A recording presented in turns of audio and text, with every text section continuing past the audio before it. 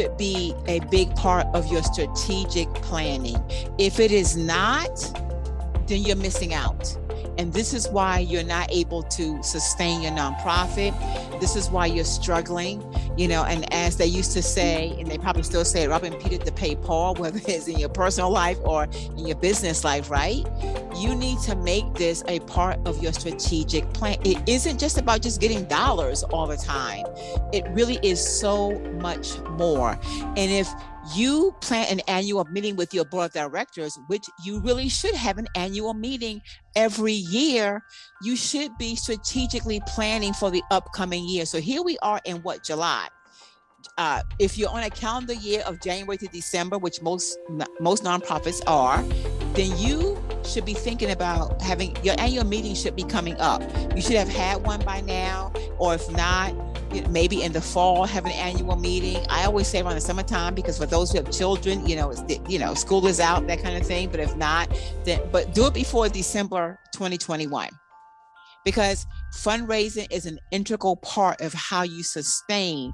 But it's not just about the money. The money is the end result.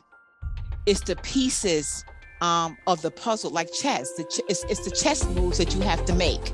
And I'm not a chess player, but you got to know how to strategically make those chess moves, right, in order to really overtake that queen or that king.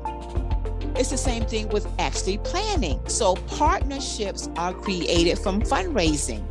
To be more attractive to grant makers and sponsors, you are required to actually have active partnerships.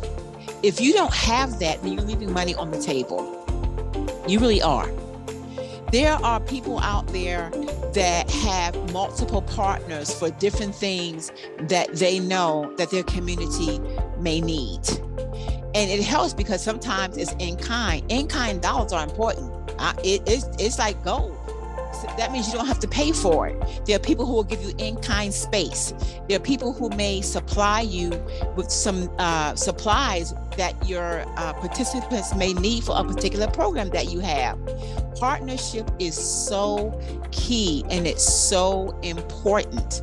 And when you're also out there doing outreach, your partners may help you with the outreach as well, because they believe in your vision and what you're attempting and wanting to do for your community. So partnership is so key. Remember this, an inspired and successful nonprofit leader is a leader who remembers their why and works from the inside out, because it truly is an inside job.